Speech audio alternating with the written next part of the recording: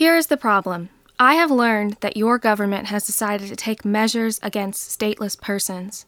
I am greatly distressed by the fate that awaits us. My husband and I were born in Russia, and our parents immigrated during the Revolution. Our 2 children are French. We have been living in France for 20 years, and we have never left the country. I cannot believe, sir, that no distinction is made between the undesirable and the honorable foreigners, those who have done everything possible to deserve the royal welcome France has given them. I therefore ask for your kindness in including me and my family in the latter category of people, so that we can reside freely in France and so that I may continue to exercise my profession as a novelist. In this episode of Death in Numbers, part of a series on international women's history, we talk about author Irène Nemirovsky, who wrote this letter in 1942 to Marshal Pétain, the head of the Vichy government. She attempted to present herself as an honorable Frenchwoman in order to save herself and her family. This was not the first time Nemirovsky's family had been targeted. In 1917, her upper-class banking family fled Russia, terrified they would be targeted by the communist revolutionaries. Exiled in France, Nemirovsky thrived. By the 1930s, she was a well-established author in the country. Capable of living by her pen, she had assimilated into Parisian society and surrounded herself with the literary elite. Although she never received citizenship, she considered herself French and chose to write in the language of her adopted country. By June 14, 1940, that all changed. As Nazis marched into Paris, the French government relocated to a quaint southern spa town known as Vichy. For the next 4 years, the Vichy government would collaborate with their Nazi occupiers to systematically remove all Jews from their country, beginning with the foreign Jews. And this is why Irène Nemirovsky was concerned. For what she neglects to mention in her letter to Marshal Pétain is that in addition to being a Russian immigrant, Nemirovsky and her husband Michael Epstein were Jews. Furthermore, the two were no longer solvent. All Jewish bank accounts in France had been seized by the Vichy government, and the auto list of July 1942 banned Nemirovsky from publishing within France. Essentially, the family had neither access to money nor the means to earn it. Unfortunately, there is no simple explanation as to why Nemirovsky neglected to mention her Jewish status in her letter to Marshal Pétain. Perhaps it is because she did not consider herself particularly religious. She never practiced Judaism and sought to suppress any connection she had to the Jewish community when she moved to Paris. Or maybe because she had converted to Catholicism in 1939, believing the conversion would protect her children from religious persecution. While her relationship with her Jewish identity is bewildering, Nemirovsky was determined to be identified as a member of the Parisian literary elite. To best understand Nemirovsky, perhaps we should turn to her novels. Her success stemmed from several factors. She had a critical view of the world, both in the public and private sphere. Her style frankly confronted the world around her, attracting many admirers, but also many critics. David Golder was her first novel, published in 1928. It follows the titular character, a Russian Jew born on the Black Sea, as he gains his wealth through a career of speculation. Golder is described as greedy and cruel with a hooked nose, a stereotypical portrait of the contemporary Jewish man. The novel's prose is ruthless. Her writing coldly presents this cross-section of European society fueled by self-interest. This novel, as well as later writings in anti-Semitic magazines, led to Nemirovsky being labeled a self-hating Jew. In 2008, the Museum of Jewish Art and History in Paris even refused to host an exhibition of her writing. The director of the museum justified her decision by accusing Nemirovsky of self-hatred. Nemirovsky's relationship with the Jewish community is complicated, but there is evidence that she may have had some remorse for the depiction of Jews in her earlier works, as a result of the political shifts in Jews' civil statuses in the 1930s. When interviewed in 1935 about David Golder, which had been published 7 years earlier, Nemirovsky said, "It is absolutely certain that had there been Hitler, I would have greatly softened David Golder, and I would not have written it in the same way. And yet I would have been wrong. It would have been a weakness unworthy of a real writer. As demonstrated by this interview, her allegiance was to the literary community. She was not interested in recanting the portraits in the novel, despite their political incorrectness. Nor was she interested in what Jean-Paul Sartre famously described as engaged literature. She explained this decision to distance herself from politicized literature, saying, I have lived at least half my life under the threat of revolutionary disturbances, threats which have frequently become reality. In any case, you never know what tomorrow will bring. The good thing about work is that it makes you forget.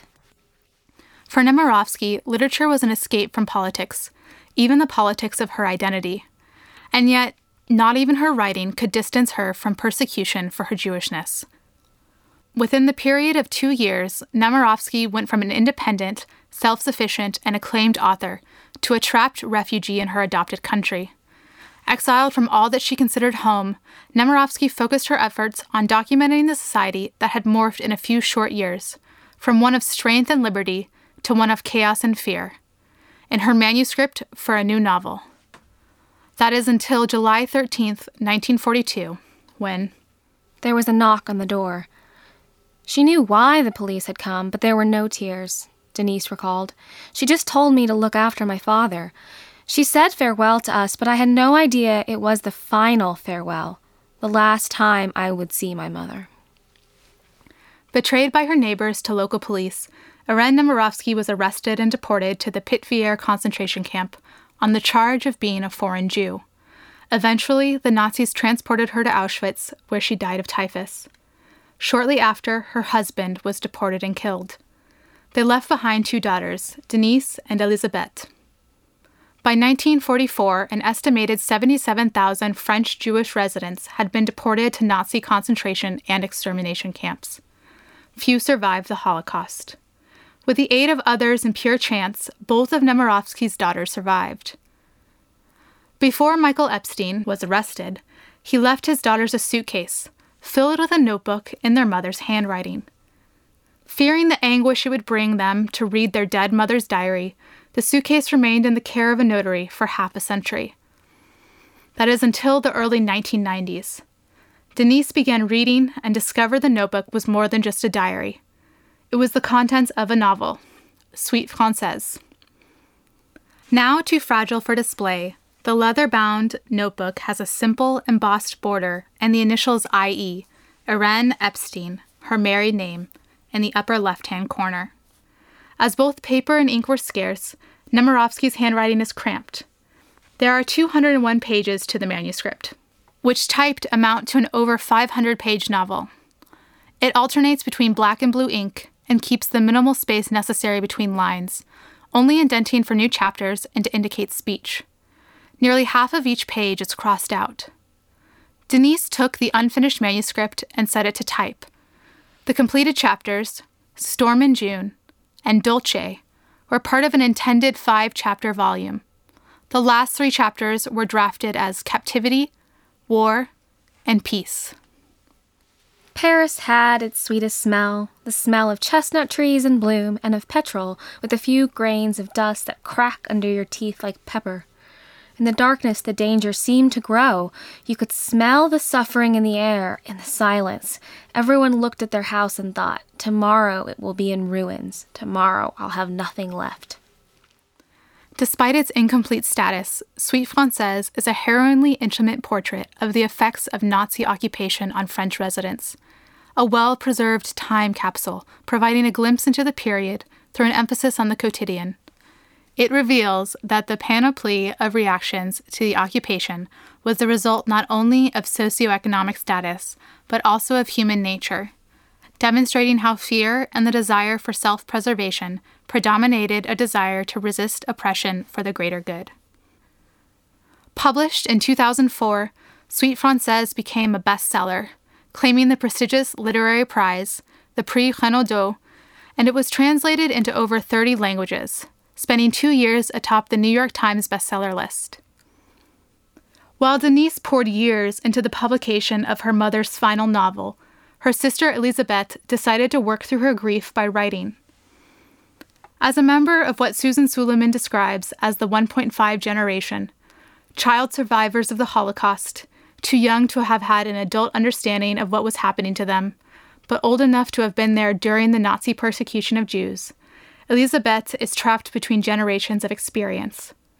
At the time of her parents' deportation, she was 5 years old enough to remember, but too young to understand. In the early 1990s, Elisabeth wrote the novel The Watchtower, Dreamed Memories, in which she began to work through these recollections by taking on the voice of her deceased mother. Marketed as a memoir, The Watchtower is divided into 2 parts. The first is titled Irene Nemirovsky, November 1929, and the second, Irene Nemirovsky, June 1942. The novel is written in the first person, with Elisabeth assuming the voice of her mother, as if it were an autobiography. Interspersed between chapters of these 2 parts are flashbacks to Elisabeth's childhood. Elisabeth distances herself from her own experiences by writing in the third person, for the imagined memories being narrated are not only those of her mother, but also of her younger self. In the process of writing the novel, Elisabeth partakes in both her mother's and her own trauma. The novel serves as a form of atonement for her mother's self-hating Jewishness, but also a form of catharsis for the trauma of being orphaned by the Holocaust and having to come to terms with her French Jewish identity. Elisabeth defends her mother in writing. In The Watchtower, she fabricates a scenario of remorse for her mother's self-hating Jewishness. She imagines her mother reflecting on David Golder and realizing that, I am seized at times by a kind of vertigo as I repent having written that book. I wonder if by excoriating the social milieu from which I had come, and which I hated so, I have furnished anti-Semites with ammunition. I wonder whether I gave proof of a suicidal flightiness and thoughtlessness. In this one scene, Elisabeth insinuates that surely her mother would have felt these sentiments once she recognized that Jews were being systematically persecuted. While Nemirovsky's sentiments about her Jewish identity can only be the subject of speculation, Elisabeth's feelings about them have been made clear. In 1992, while promoting The Watchtower, she criticized her mother's literary decisions, writing, Her blindness was criminal. During the 1930s, even in her novels, she was not in the least bit moved by the fate of poor Jews in the working-class areas of Paris. This frustration with her mother can be understood in the context of Elisabeth working through her own French Jewish identity and the suffering she endured as a result of it. In one of the novel's flashbacks, dated April 1957, Elisabeth wonders, What does it mean exactly to be a Jew? She is haunted by her Jewish identity, particularly after reading Sartre's Anti-Semite and the Jew. While Sartre agrees that a Jew is defined in relation to others, someone is only a Jew to the extent that society considers them a Jew, Elisabeth cannot agree. Instead, she desires a connection with the Jewish people that she cannot comprehend, especially as she is an atheist. So this is the answer? Are we only Jewish in the eyes of the other? She wants to understand, but the Sartrean explanation cannot explain the powerful sense of belonging she has recently begun to feel, despite being an atheist, this powerful sense of pride at belonging to a people who, despite persecutions and massacres, never cease to procreate, even in sadness. A significant portion of her flashbacks is dedicated to moments like these, questioning her position as a Jew in France, just as her mother must have done. In working through these questions about her mother and her Jewish identity, Elisabeth is also reliving the traumatic experience of being orphaned at 5 years old. Coupled with the loss of her parents is the rejection by her maternal grandmother following the war's end. In January 1945, Elisabeth and Denise were brought out of hiding to the house of Nemirovsky's mother, Fanny. However, the response they receive is not a welcoming one. Described as a wolf with a strong Russian accent, the lack of compassion Fanny demonstrates for her orphaned grandchildren is painful to witness. Suggesting that the unfortunate duo be placed in an institution for destitute children instead of taking them in, when she had the means to do so, haunts Elisabeth's memories. Instead of being raised by family, the sisters are abandoned by their last living relative. Elisabeth continues to confront moments such as these in her writing. In the entry dated December 1956, she recalls, The child emerges from the cinema, blinded by her tears. On a whim, she had gone alone to see Night and Fog. This is the first time she has faltered. Until now, she had stubbornly refused to know. Just as she had come to terms with her mother's anti-Semitic writings, she too had to come to terms with the horrors of her parents' murders. Understanding was the most painful act for Elisabeth. The knowledge of the death camps, her mother's imperfections, her grandmother's rejection. Each of these brief moments provides a glimpse into the residual effects of her trauma that she attempted to work through in her writing. The Watchtower ends with an entry dating October 1991, with the following quote. Her children, Denise and Elisabeth, who were arrested with their father, were saved. Acknowledging both the random and haphazard nature of her survival, Elisabeth concluded her transgenre narrative, determined to be finished with her story and to let history speak moving forward.